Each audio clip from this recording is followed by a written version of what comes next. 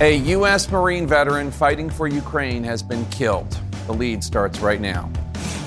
Signs of Russian forces advancing in Ukraine as the U.S. detects improved Russian air and ground operations.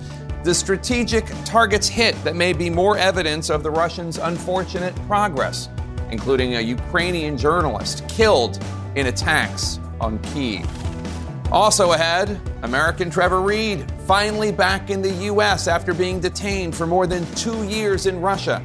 His parents will join us to share one of their son's most outstanding requests, and a CNN exclusive. Fox in the White House. Text messages revealing Sean Hannity telling Trump's chief of staff he was, quote, fed up with MAGA, quote, lunatics in the days before the insurrection.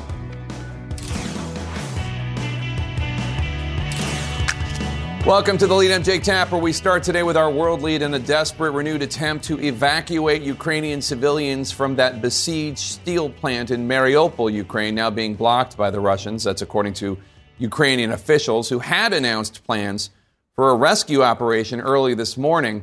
The need to evacuate made even more urgent after Russian forces dropped bombs on a makeshift hospital inside that steel plant complex, injuring more than 400 people, according to the mayor of Mariupol. While fighting intensifies in the east and the south, a reminder from Russia that it can strike anywhere in Ukraine. This is the damage after Russian missiles hit residential buildings in the capital of Kyiv. CNN has also learned an American citizen was killed fighting alongside Ukrainian forces this week. Family members say 22-year-old Willie Joseph Cancel, a former U.S. Marine, was working with a private military contracting firm when he was killed on Monday. Cancel leaving behind a wife and a 7-month-old baby. U.S. intelligence shows Russian forces who were plagued by problems in the early weeks of the invasion are now regrettably beginning to fix some of those issues. CNN's Jim Sciutto starts off our coverage today from Lviv with a closer look at the Russian advance. Hundreds of civilians, including children, still trapped in a Mariupol steel plant today after Russia blocked Ukraine's latest attempt to rescue them. The plant is the last Ukrainian military holdout in the embattled city, and an official says that Russians have closed off an area near the complex for now. There is lack of everything, lack of water, food, lack of medicine, lack of any social help, so they need to be humanitarily evacuated as soon as possible. Mariupol's mayor claims more than 400 people were injured in a bombing Wednesday night that hit a makeshift military hospital inside the complex. A military commander inside the plant spoke with CNN. The situation is critical. It is beyond a humanitarian catastrophe. We cannot tell you for sure how long we can hold on for. That all depends on the enemy movements and also on luck. Humanitarian corridors from Mariupol were one of the items UN Secretary General Antonio Guterres lobbied for in his visits with Presidents Putin and Zelensky this week. But while he was meeting with Zelensky Thursday in Kyiv, several Russian missiles struck. The attack shattered the relative calm in the capital. One blast killed a Ukrainian journalist in her apartment. Ukraine's foreign minister called it, quote, a heinous act of barbarism. Russians are now making incremental progress in eastern Ukraine. This video shows extensive shelling of an important railway hub and supply line for Ukrainian troops. A key railroad bridge destroyed as well. U.S. intelligence sees Russia making improvements to fix some of the problems that plagued the military in the early weeks of the invasion. They are trying very hard to overcome the challenges they had in the north by making sure logistics and sustainment can keep up with the movement of troops. But the Ukrainians are fighting back hard and making it hard for them to make any progress. A fuel depot was attacked overnight in the Donetsk region controlled by Russian-backed forces. And Ukrainian officials say a town in the northeast near Kharkiv has been recaptured. All of this as we learn of an American casualty here. Former U.S. Marine Willie Joseph Cancel from Tennessee was fighting alongside Ukrainian forces. He was working for a private military contracting company. His family says he wanted to go help the people of Ukraine. The 22-year-old leaves behind a 7-month-old baby and his wife. Jim Sciutto, CNN, Lviv, Ukraine. And our thanks to Jim Sciutto for that reporting. White House officials are now bracing for a potential showdown at the G20 summit now that Russia's Vladimir Putin has accepted host country Indonesia's invitation to attend. President Biden has previously said he thinks Russia should be kicked out of the G20. And administration officials have recently walked out of G20 events where Russian delegates were present. CNN's MJ Lee is live for us at the White House right now. MJ, is it possible that President Biden boycotts the G20 summit altogether? Jake, we just don't know yet, but certainly this is a big diplomatic complication because, as you said, the president himself has previously said that he believes Russia should be kicked out of the G20 summit, and that he also believes that it just wouldn't be constructive for them to be a part of this group. Now, just moments ago, I asked White House Press Secretary Jen Psaki about the news that Russia has confirmed that it is going to be attending the summit, and I also asked her whether there is anything that could happen between now and 6 months from now when this summit is set to happen that would make the U.S. feel like it might be productive for Russia to be a part of those meetings. This is what she said. We've conveyed our view that we don't think they should be a part of it publicly and privately as well. There's a lot that could happen between now and then, but we certainly haven't seen an indication to date of Russia's plan to participate in diplomatic talks constructively.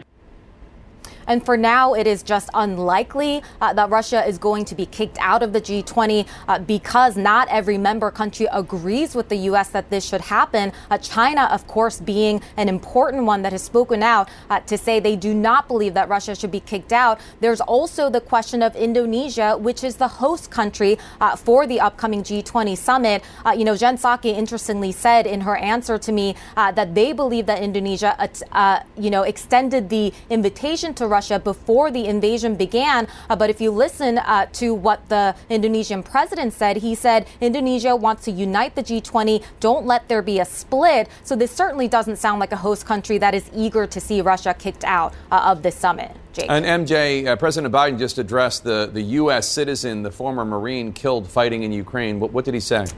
Yeah, he was answering some shouted questions from reporters about this American that was killed. And he said it's very sad. He left a little baby behind. Of course, he is talking about Willie Joseph Cancel, a 22-year-old American citizen and a former Marine veteran who was killed fighting alongside the Ukrainians. He was killed this week. According to his family, he had been working with a private military contracting company. And we had also asked Jen Psaki about this, the White House spokeswoman, and she said that she was offering her condolences to his family, but she also had a very stern message for any American that is thinking about heading over to Ukraine. She said nothing has changed in terms of the warning to every American that might want to travel over there, that they really should not do that because it is a war zone and it is very, very dangerous. Jake. MJ Lee at the White House for us. Thanks so much. Joining us now to discuss is Vadim Christyko. He's Ukraine's ambassador to the United Kingdom. Mr. Ambassador, thanks for joining us. What's your reaction to hearing that Putin has accepted this invitation from Indonesia to the upcoming G20 summit? Hello. Thank you for having me first. I believe that Putin should be actually kicked out of all the organizations, all of the organizations which are bringing people around the tables to talk about something which have to unite us. Can't have the dictator who is killing his neighbor for, I don't know, sometimes even economical things, like he's stealing water now for the Crimea. So I believe that Indonesians have to reconsider and instead of it invite President Zelensky to address all the G20 members. Your president, Volodymyr Zelensky, said he was grateful for an invitation to the same summit, but he didn't specify whether he plans to go. Is he going to go? I don't believe that he can come and even be on video when President Putin is around. I don't think that we will be able to do it. But again, I will leave it with President Zelensky. This is still a very good chance to reach out to those nations who still do not understand the tragedy which is unfolding in our part and still try to understand and find some excuses for what Putin is doing. Some of these nations are very wealthy nations and leading this planet among the 20th most wealthiest nations. We have to be able to reach out to them. As you know, the Russians are demanding that those purchasing fuel from their country have to pay in rubles. Today, the Prime Minister of the Czech Republic said that his country is not going to agree to what he called, quote, Russian blackmail. They're not going to pay for Russian gas in rubles. But On the other hand, Hungary's foreign minister said they are going to agree to the Russian terms because they depend so much on Russian gas. Isn't it true that this war likely will not end until Europeans stop giving Putin money for Russian fuel, no matter what currency? There are two major sources of Russians' incomes as a state, and one is oil and gas, something we have to do because we are fueling his military machine. Second, actually, the third of everything the military are spending is coming from the taxes of Western and Eastern companies are working right now in Russian Federation. So we also have to get them out of the nation because each and every dollar they're earning and paying as a tax is going to be turned into bullet shooting at Ukrainians. Earlier this week, you warned that Russia is one step away from deploying nuclear weapons to Crimea. That's, of course, the area in the south that it annexed illegally from Ukraine in 2014. Why do you believe this? Do you have evidence of it? And what will Ukraine do if it happens? Over the last 8 years, we were observing the activities around the old Soviet installations, which used to hold nuclear weapons aimed at the West at that time. And this renewed activity is very suspicious. We still do not have evidence that they already brought the nuclear devices, but the renovations are going right now and they can be even observed from the satellites. So this is not a big news what I told. The intelligence all over the world already knowing that Russians are preparing something in these old Soviet nuclear installations. The U.S. Congress is now considering whether to approve $33 billion in additional aid to Ukraine that President Biden has requested. This would include military and security assistance, economic aid, humanitarian aid. Will this be enough to help Ukraine defeat Russia? Finally, we see that United States is getting there and it's meaning business. This quite a considerable, a huge sum of money will not only help us to acquire the necessary equipment, but it will also help somebody who doesn't have a strong spine, some of the nations around the globe, to finally come up with their share of the burden and, open up their, sometimes even the wallets to help Ukraine and sometimes to allow their depots to be open and start sending us very needed equipment right now. I believe that this last move, and on top of what's been already done by UK and some of the NATO allies, this is actually a key moment which we were waiting for 2 months and finally is here. Tell me 3 countries that you think need to be doing more. I can tell you those countries who are doing well, but I also know that, for example, we started with Germany in just they promised to send a couple of helmets. This is ridiculous. Now they're considering to send artillery, something we need right away, right now. We also need, on top of it, we need anti-air, anti-sea, something which will allow us to hit more ships.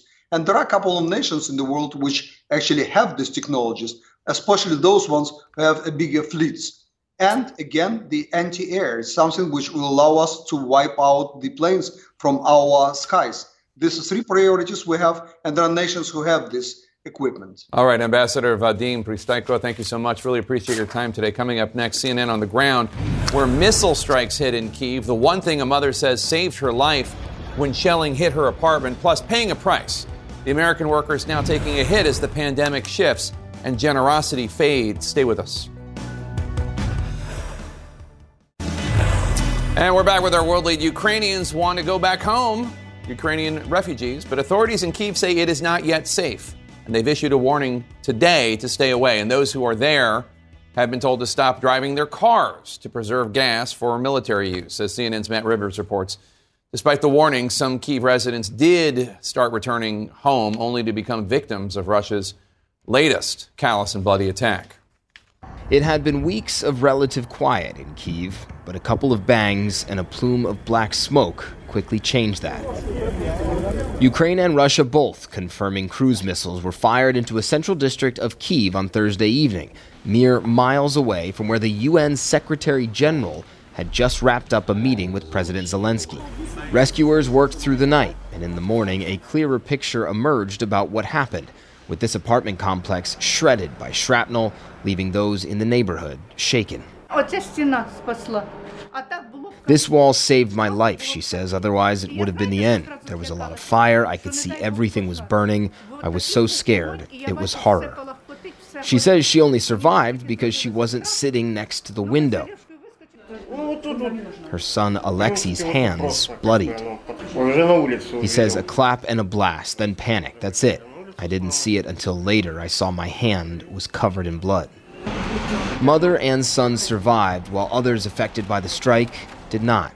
54-year-old Vera Hirich, a Ukrainian journalist, lived here, having just returned to her home about a week ago. No one had heard from her all night, so friends kept trying to call her. Her ringing cell phone led rescuers to her body this morning.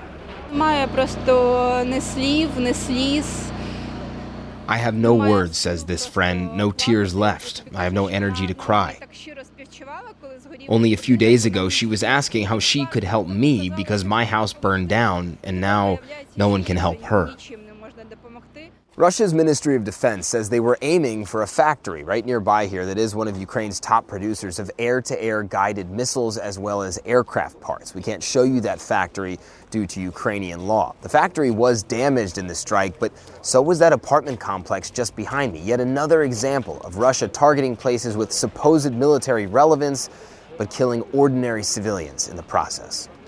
Vera's body was taken out of the building midday on Friday.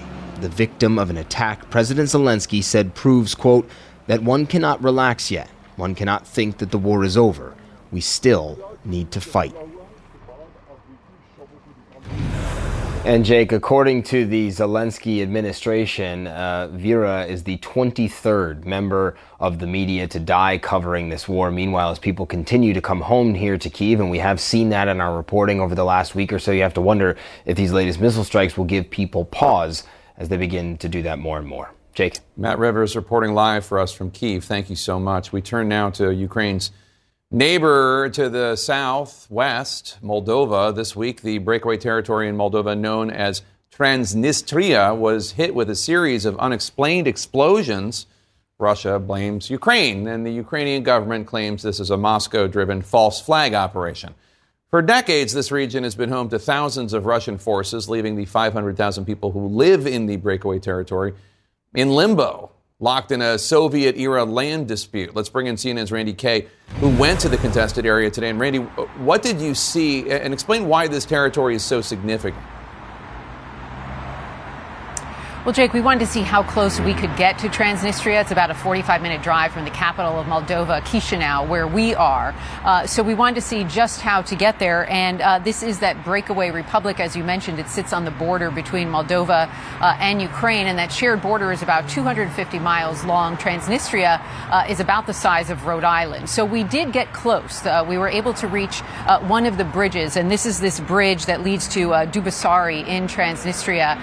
But as soon as we got there, we saw there was these armed Russian troops. There was an armed Russian vehicle. So we quickly turned around and just went a little bit down the road. But they kept their eyes on us. They continued to watch us through binoculars. We have some video of that.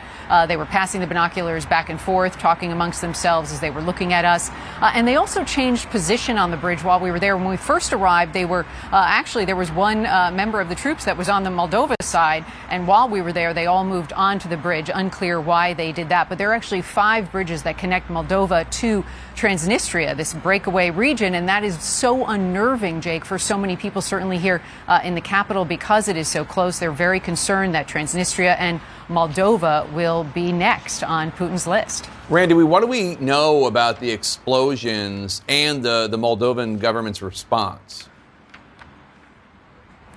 There were this series of explosions that you mentioned earlier this week. One was at the near the building for Ministry of State Security. Another one damaged 2 radio towers. Of course, Russia blames Ukraine. Ukraine is blaming Russia. The Ukrainian defense minister is saying that this was a planned provocation by Russia's secret services. But what's concerning here and why this matters is because there is fear that Transnistria could be used for Putin to expand his war. If he gets through into Transnistria, that would then give him access access possibly to Moldova and even a way to push even further east. And as you know, this Russian commander came out saying that they would like to have full control. Russia would like to have full control of southern Ukraine. And of course, if that happens, they could build this land. They could have this land corridor, which would stretch to Transnistria. So certainly a lot of concern. There are 1,500 Russian troops in Transnistria, even though Russia says that those are just peacekeeping troops. But that hasn't stopped the president of Moldova here just this week voicing her concerns, saying that she thinks the attacks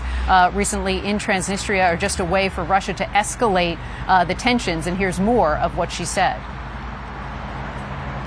We condemn any provocations or attempts to involve Moldova in actions that could threaten the country's peace.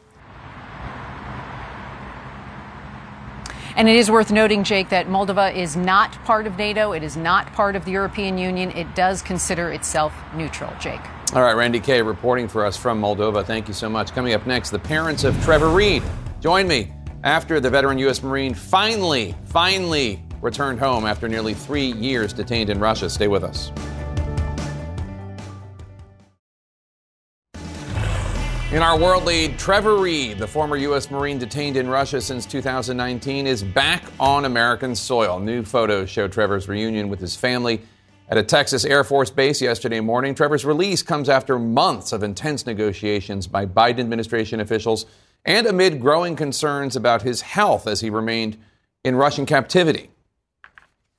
And Trevor's parents, Joey and Paula, along with his sister, Taylor Reed, joining us now to tell us what it was like to greet Trevor for the first time after his release. Paula, I've never seen you smile before. It's so good to see you smiling. It was good to hear you laughing before we started taping. So he's recovering in a medical facility. You were able to meet with him for a few hours yesterday. And you previously had expressed concerns about his likely exposure to tuberculosis and lingering effects of COVID. I know you're very, very happy. How's he doing? He seems to be doing a little bit better every day. I think he's, settling in. And we've had a great time visiting with him yesterday. And towards the end of the visit, he was more like himself, telling us stories, making us laugh. He's kind of a little bit of a cut-up. And so it was great to see his old personality coming back. And Joey, I mean, it's been a long, long journey, but it's good to see a smile underneath that mustache. How does it feel to have him back home in the U.S.? Hard to describe, Jake. It's wonderful. And Taylor, what's it like to have your brother back and to know that he's safe? It's outstanding. It still feels a little surreal at the moment, but we couldn't be happier. So, Paula, the State Department obviously played a very important role in securing Trevor's release, and you just had a virtual meeting with Secretary of State Antony Blinken. What can you tell us about the meeting? He just wanted to congratulate us and tell us that, it was mostly because of mine and Joey's efforts to bring Trevor home. Although, like I said, we know that isn't true. We know that the government's been working on it for a while, and they worked hard, and we know that Governor Richardson had a play in that. There's so many people that worked on it besides just Joey and I. So we appreciated his call, and we were thankful that he let us know that he's working on bringing others home still. So they obviously did some important work, but do not discount how hard you guys worked, and Jonathan Franks, too, to get the story front and center so it couldn't be ignored. Joey, I know it's very important to your son and to you and the rest of your family to also talk about Americans Paul Whelan and Brittany Griner, who remain imprisoned in Russia. And you said, in fact, that one of the first things Trevor brought up in your very first conversation with him was that others are still there and they need to be freed as well. What do you want to tell their family? And tell us more about what Trevor told you about them. Well, when we first got to sit down with him yesterday in the evening, and we were actually able to stay about 2 hours before they had to start running some more tests. But we asked him how he was doing, and he said, "Well, I'm not doing too well." And we immediately became concerned, and we said, "So what physically?" And he said, "No." And we said, "What?" And he said, "Paul Whelan." And it may you might. Okay, he said, "I feel horrible about being home and not having Paul here." He said, "I don't understand why I'm here and Paul's not." And he said, "And I'm not doing well now, but as soon as I get better, I'm going to work on bringing Paul home." He asked the Russians he asked the FSB on his plane while they were waiting for the American plane to arrive. He said, "Where's the other Americans?" And they said, "It's only you." And I think he was very surprised, and we had always been concerned that he might, if this were to ever occur, a single transaction, that he might fight it, not wanting to leave a fellow Marine behind. And of course, he doesn't have any choice. I mean, if the Russians, push you out of a plane, then you don't have much choice. But anyway, he's real concerned about it, and the doctors and the State Department, they're talking about it with him and letting him know what he can do to help Paul and the other Americans. And while we're on that subject, Miss Greiner, we saw a wonderful note from her wife on Instagram, a beautiful letter, and our hearts. Yeah, our hearts go out to you. We appreciate the graciousness of her statement, and our hearts go out to her. And before I forget, Jake, there's a group called Families of American Hostages and Wrongful Detainees. It's a new group it's just the families themselves. They're going to have a protest in front of the White House on May 4th, and to just build on what we've been doing. And one of our family members will be there also to make sure that the administration keeps up what they've done. Which again, that's a whole other subject about how great the president is and the staff to make this happen. But we wanted to let people know that that's coming, and you're going to learn about a lot more of the families that are out there, and there's multiple options that the government could use to bring them home. Taylor, before we go, I know you worked hard. Your parents worked so hard, lobbying people, making media appearances, as did you. What else do you want the American people to know about this good moment, this nice moment, this wonderful moment? We don't get a lot of them these days, it feels like. No, for sure. Well, the thing that we've been hearing the most is, I can't imagine what your family's been through. I can't imagine what your family's been through. And unfortunately, there are a great deal of families that can imagine exactly what we've been through because they're still going through it themselves. And so we hope that our story can offer them some hope, and we also want to let them know that we're not going to stop fighting for their loved ones to be returned as well. Let us hope that the story of Trevor is a story of hope. If it can happen to him, it can happen to Brittany, it can happen to Paul and others, and it's such a testament to your great character, Joey, Paula, and Taylor, that you're talking about these other people at this moment of relief and happiness for your family. Thank you so much, as always, and I hope to see you soon. Thank you. Thank you, Jake. You're wonderful. We appreciate it. Coming up next, a CNN exclusive, the 80-plus text messages that reveal the advice Trump's White House shared with a Fox host after the 2020 election. In our politics lead, new details about text messages between then Trump White House Chief of Staff Mark Meadows and Fox host Sean Hannity between Election Day 2020 and President Biden's inauguration, offering a real-time view into the role Hannity has played as a sort of shadow White House chief of staff, as Trump aides themselves would call it. CNN special correspondent Jamie Gangel joins us now with her exclusive reporting. So, Jamie, how often were these two in contact, and what was the nature of the contact? So they're in contact a lot. Sean Hannity was a frequent texter. There are more than 82 messages. Those are the ones we can see. Some things may have been deleted or redacted. To your point, Sean Hannity is not a normal journalist. He is. He says he's not a journalist. He says he's not. He's a host. He's an entertainer. He is also a good friend of Donald Trump's. We all remember when Trump called him up on stage during a campaign rally. So to your point, this is a peek behind the scenes at two men very close to Donald Trump. And it shows the evolution of their conversation from Election Day when Sean Hannity says to Meadows, where do you need get out the vote? And Meadows says, North Carolina, here, there. Hannity says, yes, sir. That's Election Day. A month. Not to put too fine a point on it, that's not a normal conversation. That is not a normal conversation. Between somebody on TV and a White House chief of staff. A month later, December 5th, they are talking about life after Trump.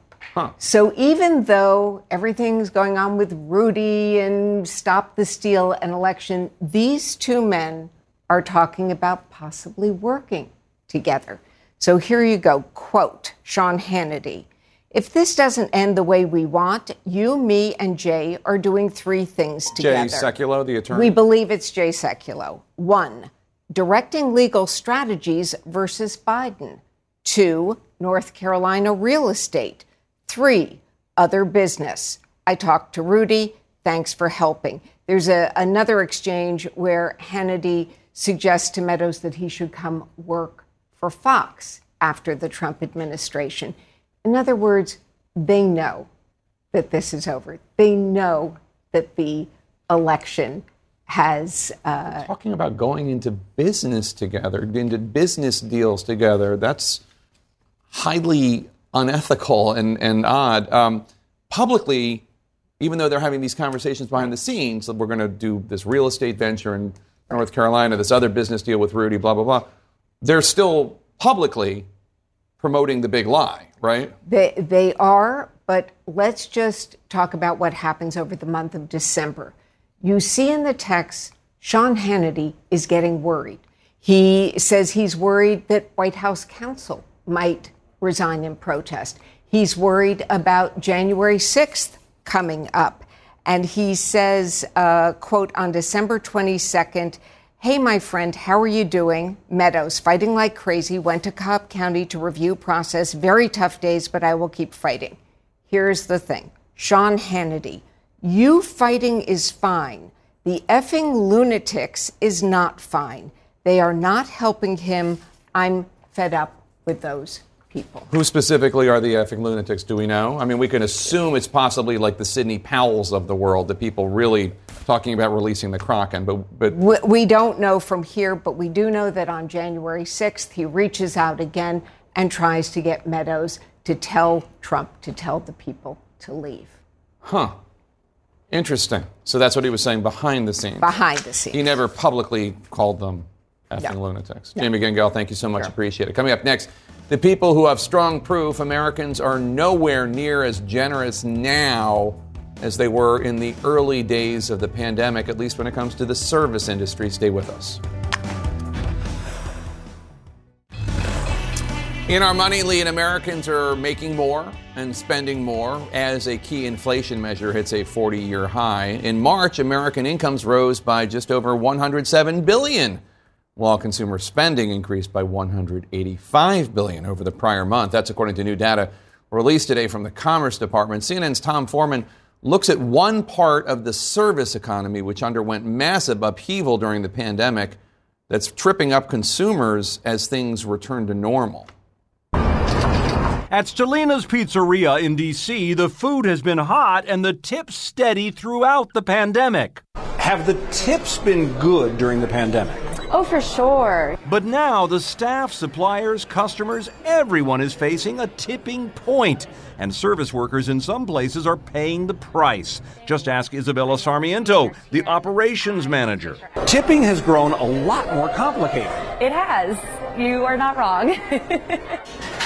The pandemic, by many accounts, pushed tips to new prominence in home deliveries, at takeout stands, food trucks, and in ride-sharing services, far beyond the spots where many consumers were used to seeing them. At the New York Times, food writer Christina Morales says that's left a lot of folks wondering where to tip, when, and how much. What's driving really a lot of this anxiety and confusion is the fact that these changes in tipping have happened so fast. She says even the social norms for tipping have become unsettled.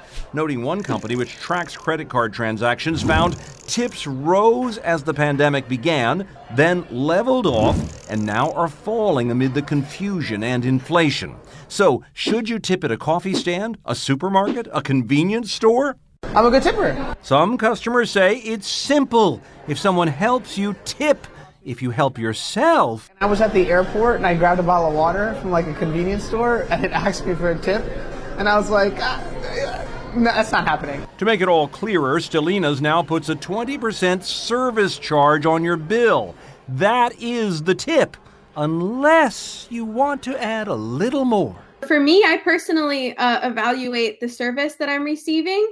And I also take into account the person behind the counter, and I say, how much could they possibly be making? Just to understand, I think we're all just trying to do what's best for the people around us. That's a good tip.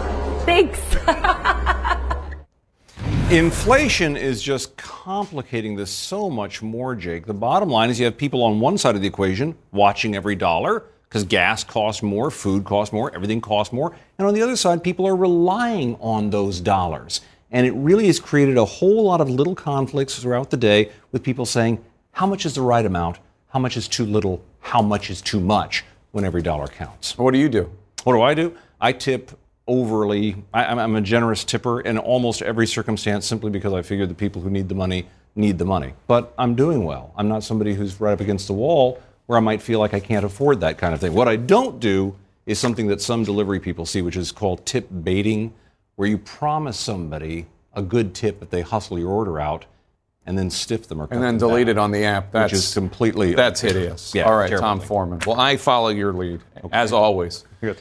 Stanley Tucci is exploring the service industry and the floating city of Venice. The adventure is for season 2 of his new series, Stanley Tucci Searching for Italy. Here's a little preview. Volevo farle assaggiare questa cosa qua. And these are cicchetti, a traditional Venetian snack. Questo è lardo, no? Questo è un lardo pancettato, sì. Bianco o rosso? Bianco. It's only 8:30, but a Venetian breakfast is eaten standing up, washed down with a glass of wine known as an ombra, or shadow. You can catch the series premiere of season 2 of Stanley Tucci Searching for Italy. That's this Sunday night at 9 o'clock Eastern, only here on CNN. Coming up, a reporter cut off while trying to get answers from the Los Angeles County Sheriff. Maybe you need to start clarifying exactly what you did with this and who did you get it from and when did you get it? So that's a question for you to answer. So with that, we're not going to take a question from you. Anybody else has a question? Sheriff, could I... Yeah, that's not how it works, Sheriff. The controversial video uncovered by that reporter cut off straight ahead.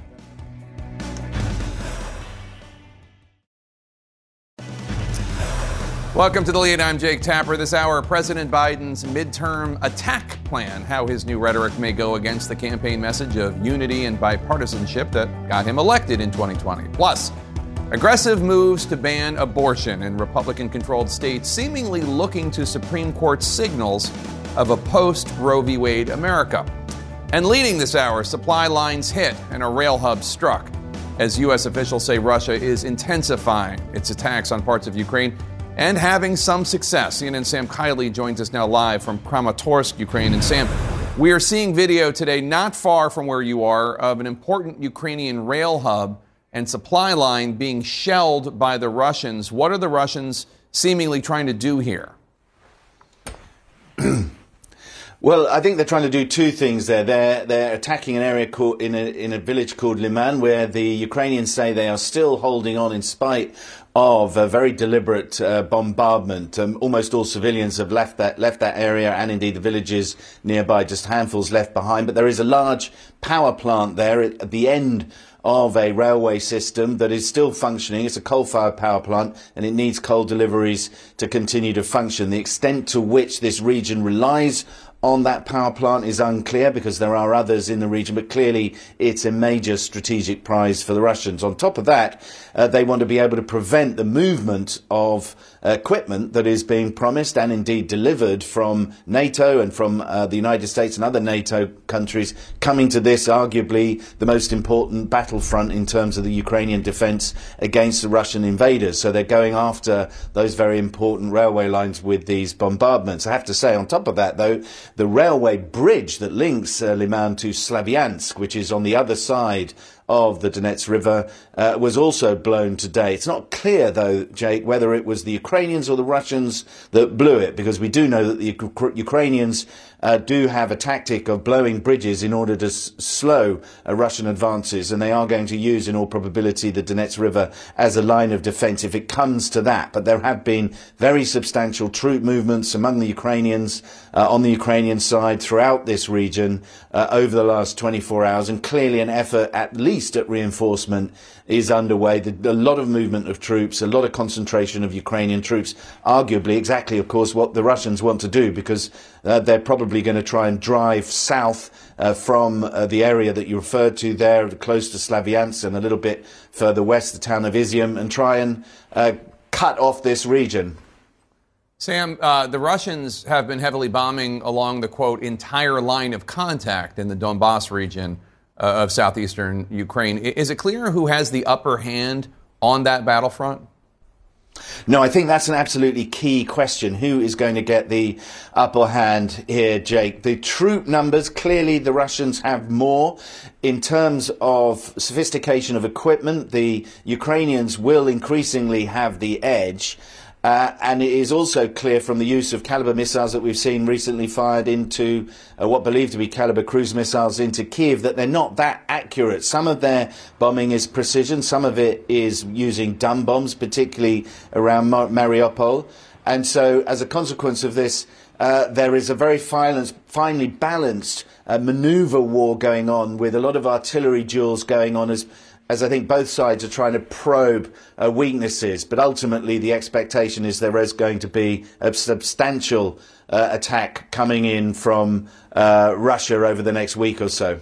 Sam, we've heard reports of Russian soldiers stealing wheat from villagers. Do we know why? Well, this is reportedly from Melitopol in the south.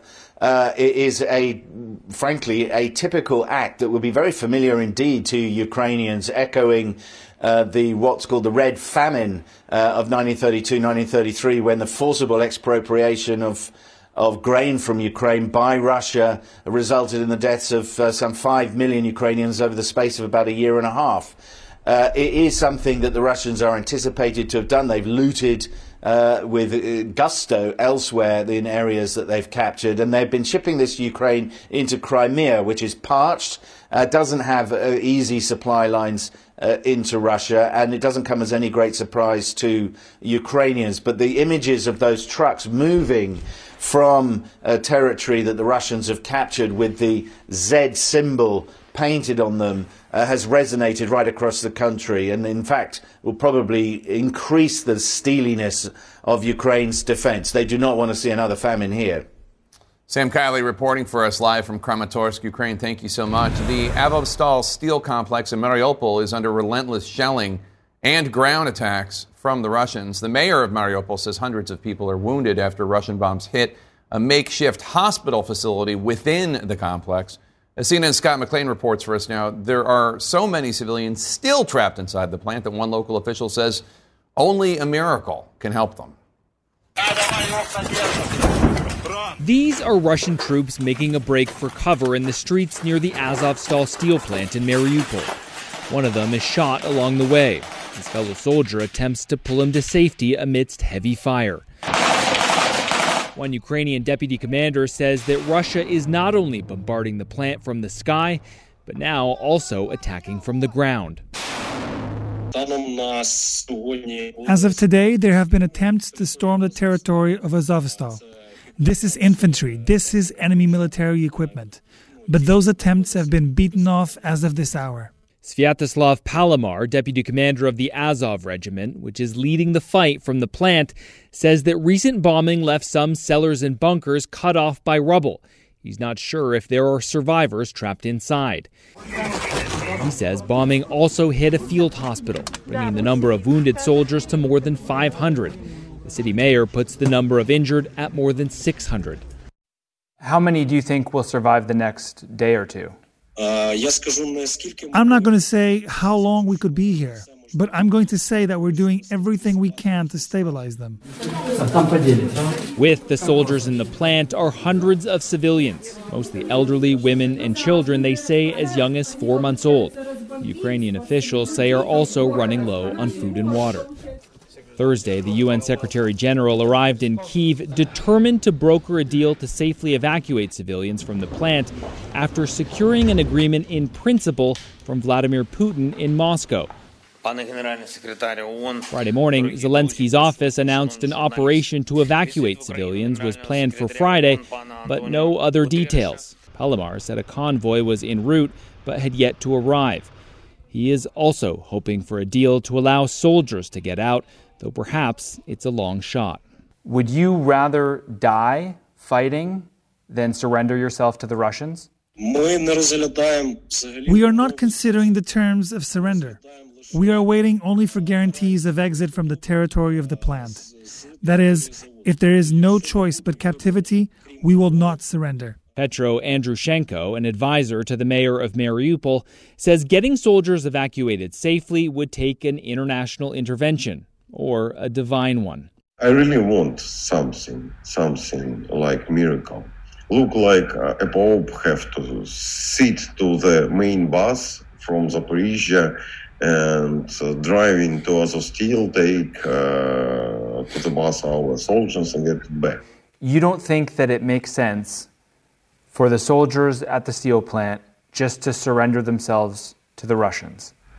It might be, yeah. That might be the best thing to do. Yeah.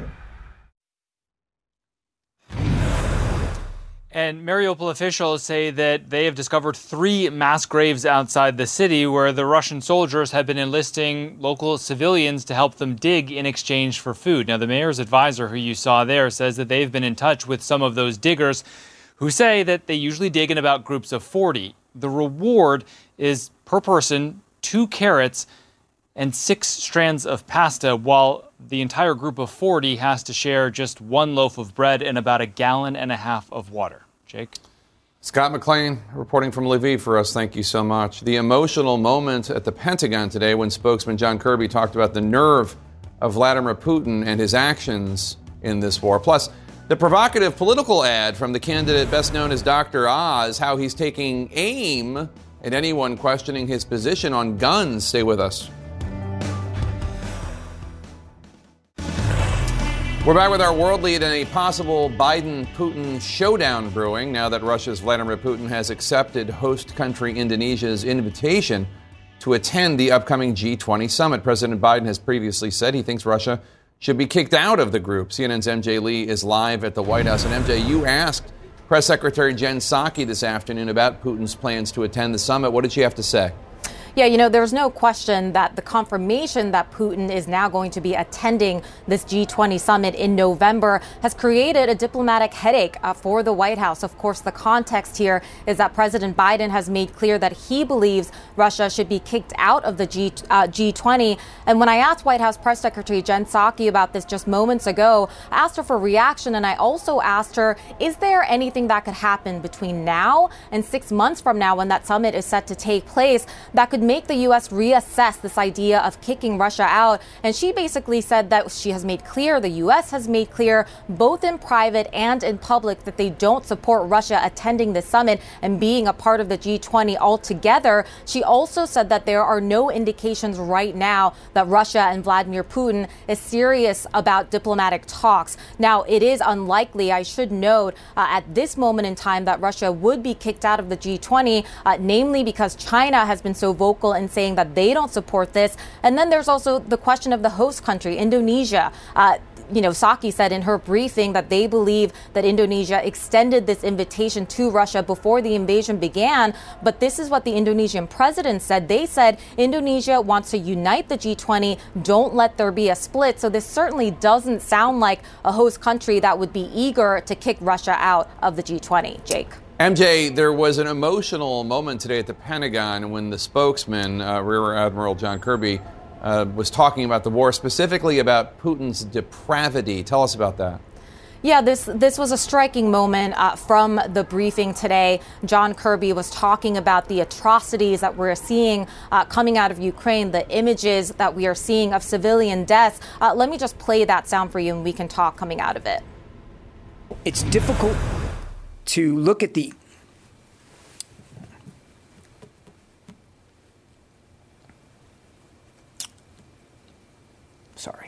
It's difficult to look at some of the images and imagine that any well-thinking, serious, mature leader would do that. So I can't talk to his psychology, but I think we can all speak to his depravity. Look, obviously, John Kirby is a professional spokesperson. He does this day in and day out. So just kind of striking to see somebody who talks about these issues all the time to reporters getting so choked up, just talking about these horrific images that have come out of Ukraine. And I should note, just speaking to you from here, the White House, this is something that we've seen reflected from the president himself, too. There have been moments when he has spoken about some of these issues and has really spoken with emotions behind his words. And the White House officials close to him have talked about this as well, that, you know, sometimes when he is making these comments that are clearly sort of off the cuff and may not necessarily reflect sort of the formal U.S. diplomatic talking points, that often is because he too is sort of emotionally moved by just these horrific, the nature of the images that we are coming out of Ukraine. So just another reminder, not that we needed one, that these images are just so haunting, so horrific, and there really is no rationale for Vladimir Putin and his continued unprovoked attacks across Ukraine, Jake. Yeah, the slaughter of civilians is tough. The images that we bring you on CNN and other media organizations bring you, people at home I'm talking to, are rough and upsetting. And then there are the ones that we see but we don't bring you, and those are probably the ones that Admiral Kirby and President Biden and others respond to when they get emotional. MJ Lee at the White House for us. Thank you so much. Appreciate it. A U.S. citizen was killed fighting alongside Ukrainian forces this week. Family members say the 22-year-old Willie Joseph Cancel, a former U.S. Marine from Tennessee, was working with a private military contracting company when he was killed on Monday. Cancel's mother says the men fighting alongside her son have not been able to retrieve his body. She tells CNN this about why he went to Ukraine to fight. Quote, he wanted to go over because he believed in what Ukraine was fighting for, and he wanted to be a part of it, to contain it there, so it didn't come here, and that maybe our American soldiers wouldn't have to be involved in it, unquote. Cancel leaves behind a wife and a 7-month-old baby. May his memory be a blessing. Coming up, how an anticipated Supreme Court ruling might impact the flood of new abortion bans throughout the United States. Stay with us.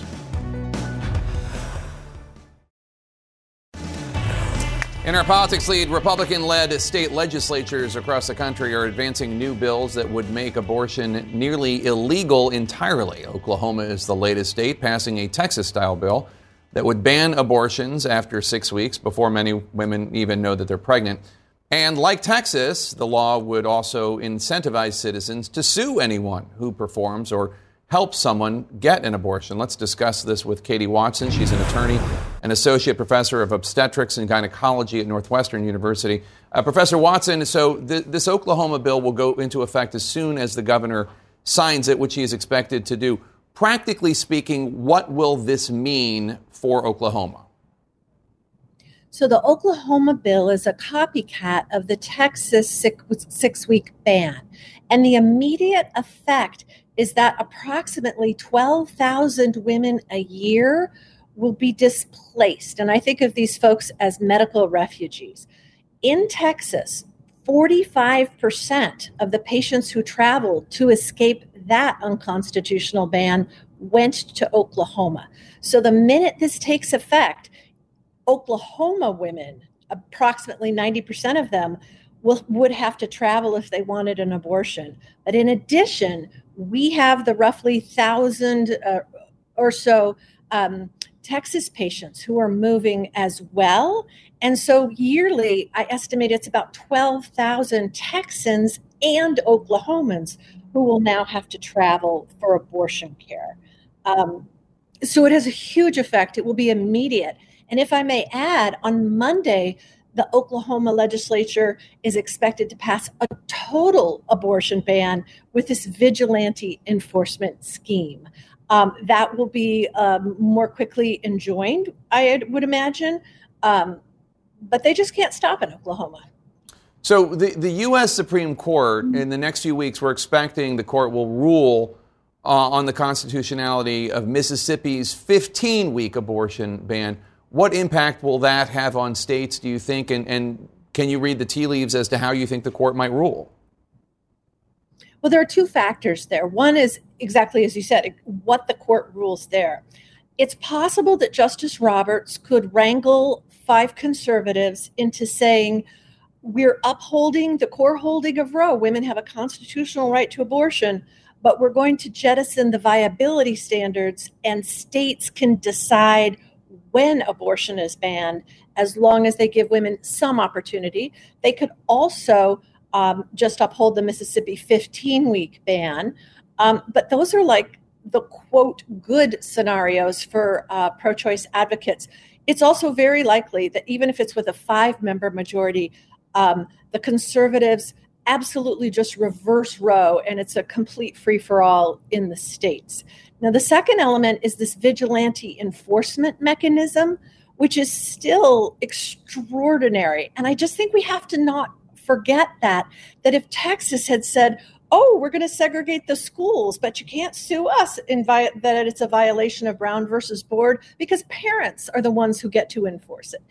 That part is so threatening to our democracy and our separation of powers and our judicial system. The implications are much larger than with just abortion.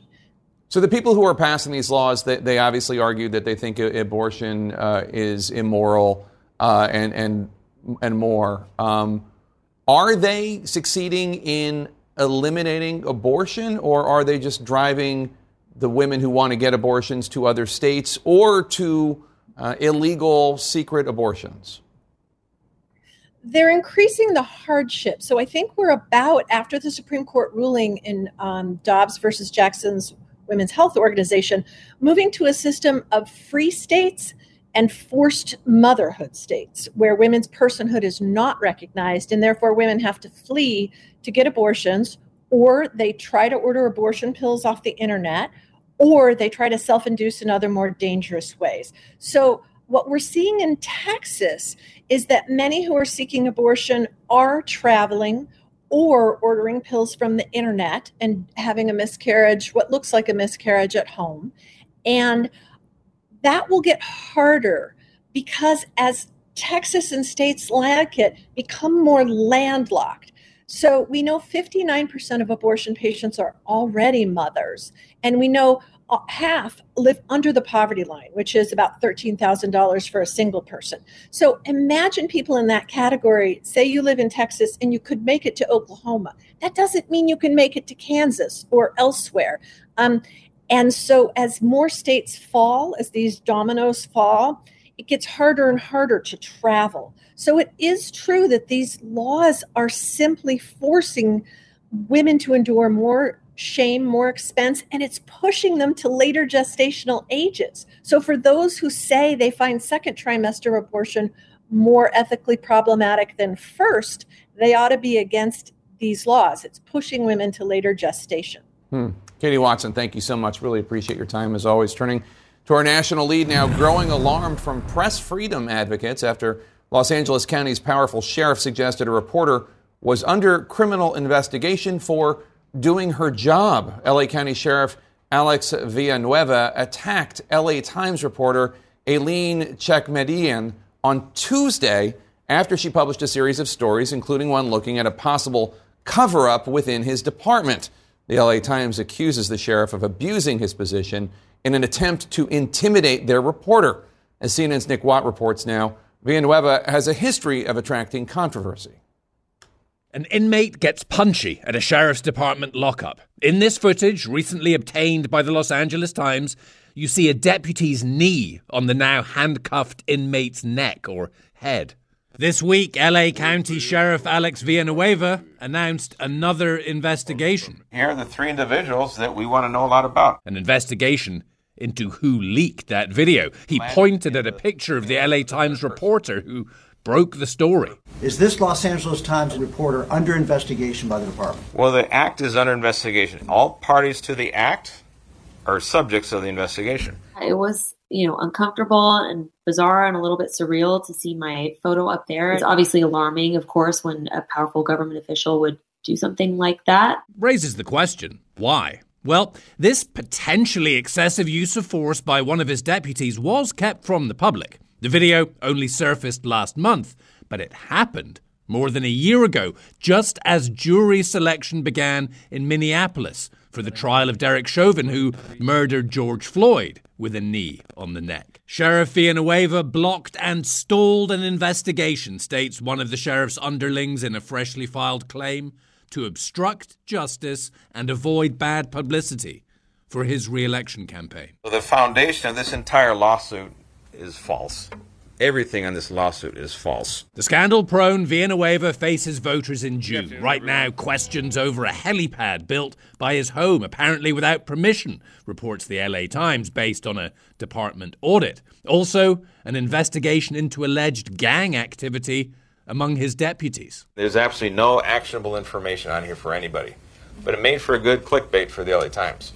On this incident, Villanueva claims he wasn't shown the video until 8 months after it happened, acted swiftly, launched an investigation. He blames subordinates for any earlier lack of action. Yesterday, we heard for the first time an eyewitness who says that they were personally in the room and saw him watch the video 5 days after the incident happened. A high-ranking official, she says she didn't cover it up, Villanueva did, and later tried to demote her. Villanueva is the most powerful sheriff in the land, claims this is all a deep conspiracy against him. There was a lot of people working in concert and coordination. That includes the LA Times. That includes people that obviously want to defeat me electorally. That includes the board-appointed Inspector General and the Civilian Oversight Commission. A lot of people working overtime. Now, back in 2018, Villanueva called himself a Democrat and won, but he's moved to the right since then, refused to enforce a vaccine mandate in his department, publicly blames Democrats for the homelessness crisis here. Can he win again, appealing to a different constituency, talking, conspiracies involving the press? Now, he declined our request for an interview, but he has since clarified on Twitter that the LA Times reporter is in fact not a suspect, and he's not pursuing criminal charges against her in his video leak investigation. Jake? Disgraceful.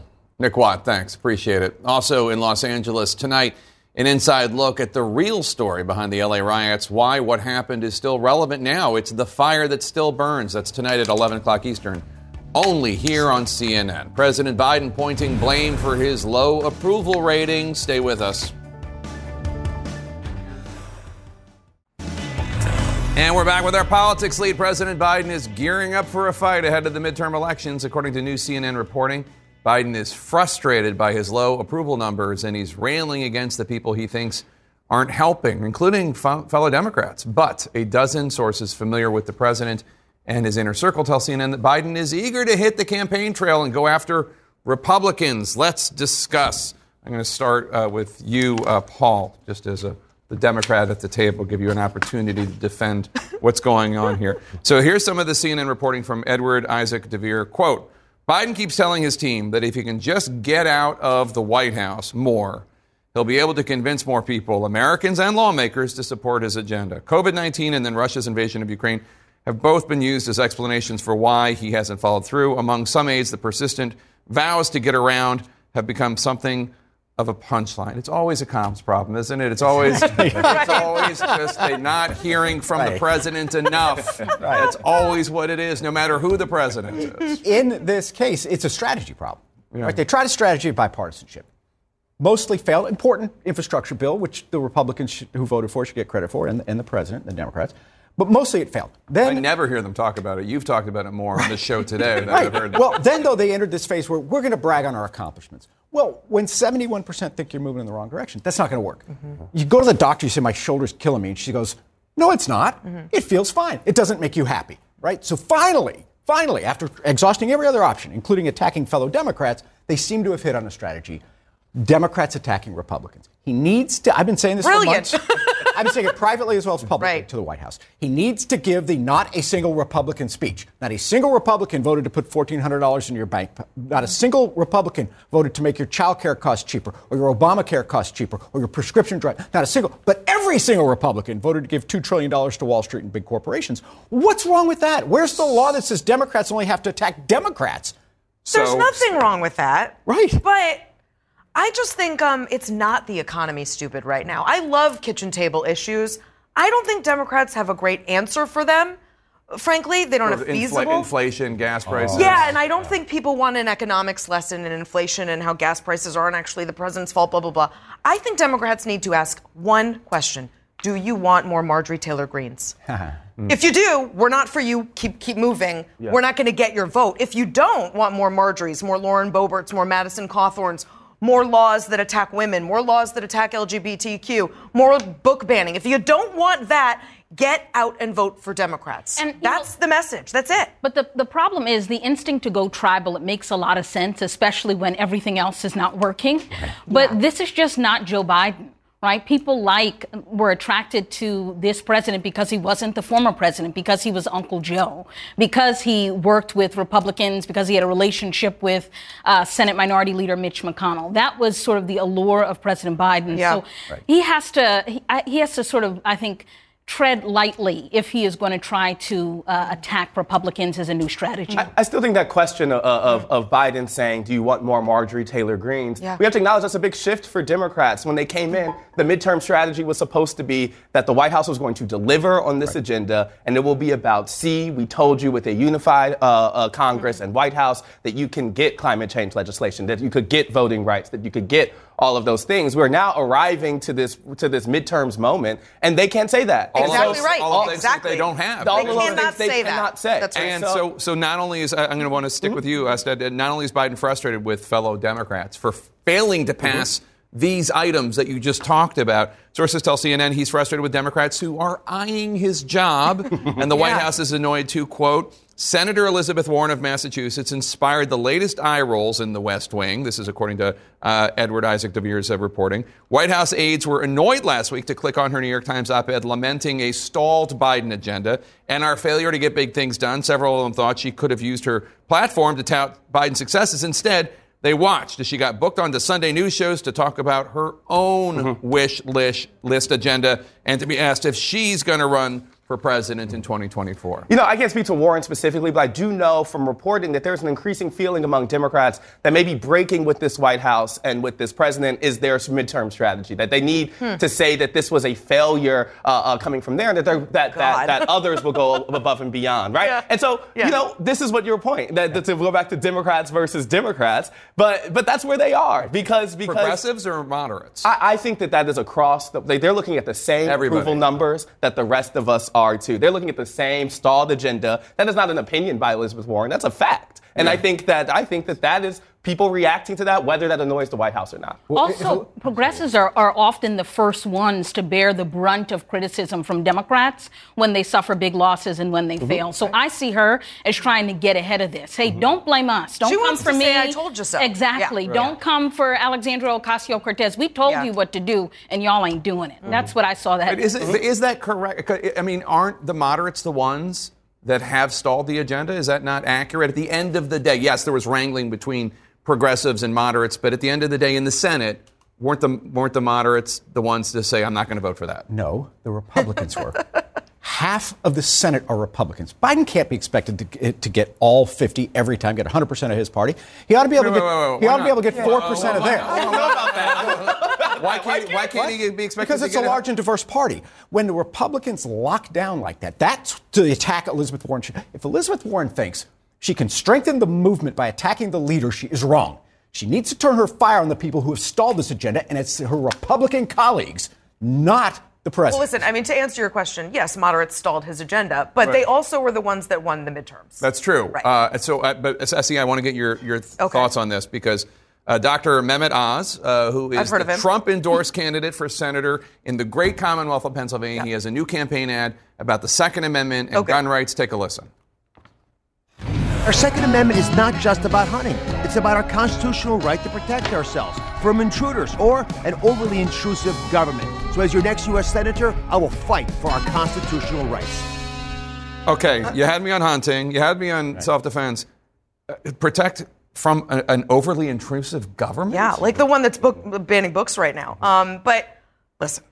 Two things. First of all, the eagle-eyed gun owner in me noticed he's not wearing eye protection when he fires his handgun. That's a small thing, but it's an important thing. Not sure if he also hit that clay pigeon either, but whatever. But listen, this is not dumb. as I'm sure you know, in the Commonwealth of Pennsylvania, it is disproportionately high. A lot of gun owners. In terms of gun owners and NRA members. I think Paul has a quote about that. It's not a dumb strategy in a Republican primary in the Commonwealth of Pennsylvania. The problem with it is that it doesn't jibe with our image of Dr. Oz from TV.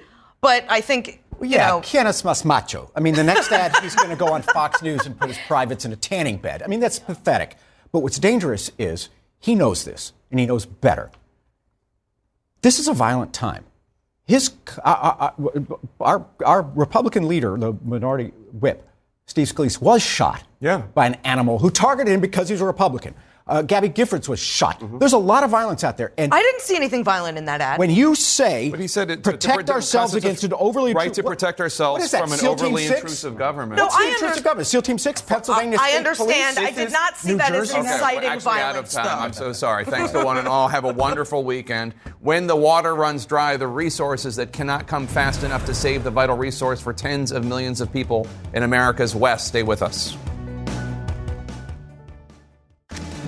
In our Earth Matters series, a stamp of disapproval for the U.S. Postmaster General Louis DeJoy. Attorneys general from 16 states and Washington, D.C. are asking the U.S. Postal Service to hit the brakes on its planned purchase of thousands of gas-powered trucks. The lawsuits say DeJoy erred when he decided to replace the current fleet with 90% gas-powered trucks and 10% electric vehicles, though the USPS tells the lead the contract is open-ended and they can always buy more earth-friendly trucks.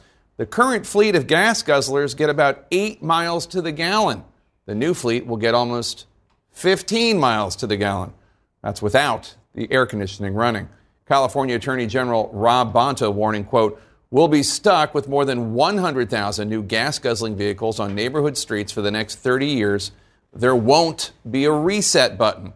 DeJoy blames his decision on the U.S. Postal Service's, quote, dire financial condition, unquote. The American West, meanwhile, is in the grips of a climate change-induced mega drought, and Lake Mead and Lake Powell, a lifeline for tens of millions of Americans, are in danger of drying up. CNN's Renee Marsh visited Lake Powell to find state and federal officials taking drastic measures to keep the water flowing and the lights on. This is Lake Powell, the country's second largest reservoir, and it's drying up. Satellite images and CNN video from 2015 versus now shows just how much water has vanished. Miles of rock also tell the story. This ring we see on the canyon walls, they call it the bathtub ring. That's where the water has leached out the iron from the rock. And that's how high the water was. That's how high the water was at one point. You said just in September, the water was just 4 feet above this ledge that we're looking at here, and that's just September. Right. So the water is dropping quite dramatically, quite quickly. It has. As water levels decline, so does power production at the Glen Canyon Dam, which harnesses the force and volume of the Colorado River and Lake Powell to generate power for as many as 5.8 million homes and businesses in 7 states. We're knocking on the door of Judgment Day, I think. Judgment Day being when we don't have any water to give anybody. Brian Hill runs the public power utility in Page, Arizona, where the federal dam is located. 40% of the town's power comes from the dam. Without it, they'll be forced to rely on dirtier energy sources like fossil fuels, which are seeing skyrocketing prices, and customers will pay the price. We're probably looking at an additional 25 to 30% in their power cost. In a worst-case scenario, the Interior Department projects the dam could stop producing power by January. The agency is now weighing an emergency action that would buy more time. In a letter to 7 western states, the agency calls for holding back the equivalent of 42.6 billion gallons of water in Lake Powell. That means deeper cuts to the amount of water people can use in Arizona, California, Colorado, Nevada, New Mexico, Utah, and Wyoming. 114 billion gallons of water have already been held back this year. This, as new images show Lake Mead, the country's largest reservoir that gets its fill from Lake Powell, has dropped to such historically low levels that the lake's water intake valve is now exposed. So this is the power plant floor. Inside the dam, current water levels still produce power. These are the generators, and that spinning is a result of the water that's coming from the forebay, from the reservoir side. But if water levels drop just another 32 feet, the spinning stops. The climate crisis forcing federal and state governments to make tough choices and take drastic measures just to keep water and power flowing to the Southwest. Well, Jake, the Glen Canyon Dam has lost 16% of its capacity to generate power. And early next month, we expect that a final decision from the Interior Department will come out. We will learn exactly how they plan to handle this situation so that both water and power keeps flowing to these millions of people in the Southwest who rely on it. But really, you're finding that this climate crisis, as it intensifies, Jake, the federal government, state governments, they're finding themselves in this very tough situation where they actually have to make choices, tough choices, and prioritize water versus power. And it's getting more difficult as this climate crisis intensifies, Jake. And still so little will by our political leaders here in Washington, D.C. to take any action. Renee March, thank you so much. Sure. From mega drought to baseball-sized hail, wildfires, and dangerous winds, a recipe for disaster happening across a major part of the United States right now. Stay with us. Extreme fire threats across the high plains in southwestern United States, fueled by a dangerous combination of strong winds and incredibly dry conditions. At highest risk, northern New Mexico, southeast Colorado, and southwest Kansas. Peak fire season does not hit until June, but many states are ahead of schedule. At the same time, severe storms threaten the Midwest and plains over the next few days. Meteorologists warn of possible baseball-sized hail, strong thunderstorms, tornadoes, and damaging winds. Coming up Sunday on State of the Union, Homeland Security Secretary Alejandro Mayorkas and Republican Governor Asa Hutchinson of Arkansas. That's Sunday morning at 9 o'clock Eastern and noon on CNN. Our coverage continues now with one Mr. Wolf Blitzer in a place I like to call the Situation Room. I'll see you Monday.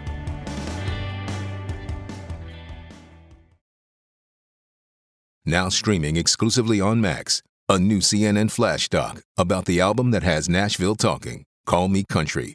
Beyonce and Nashville's Renaissance. Watch it at max.com/callmecountry. Max subscription required.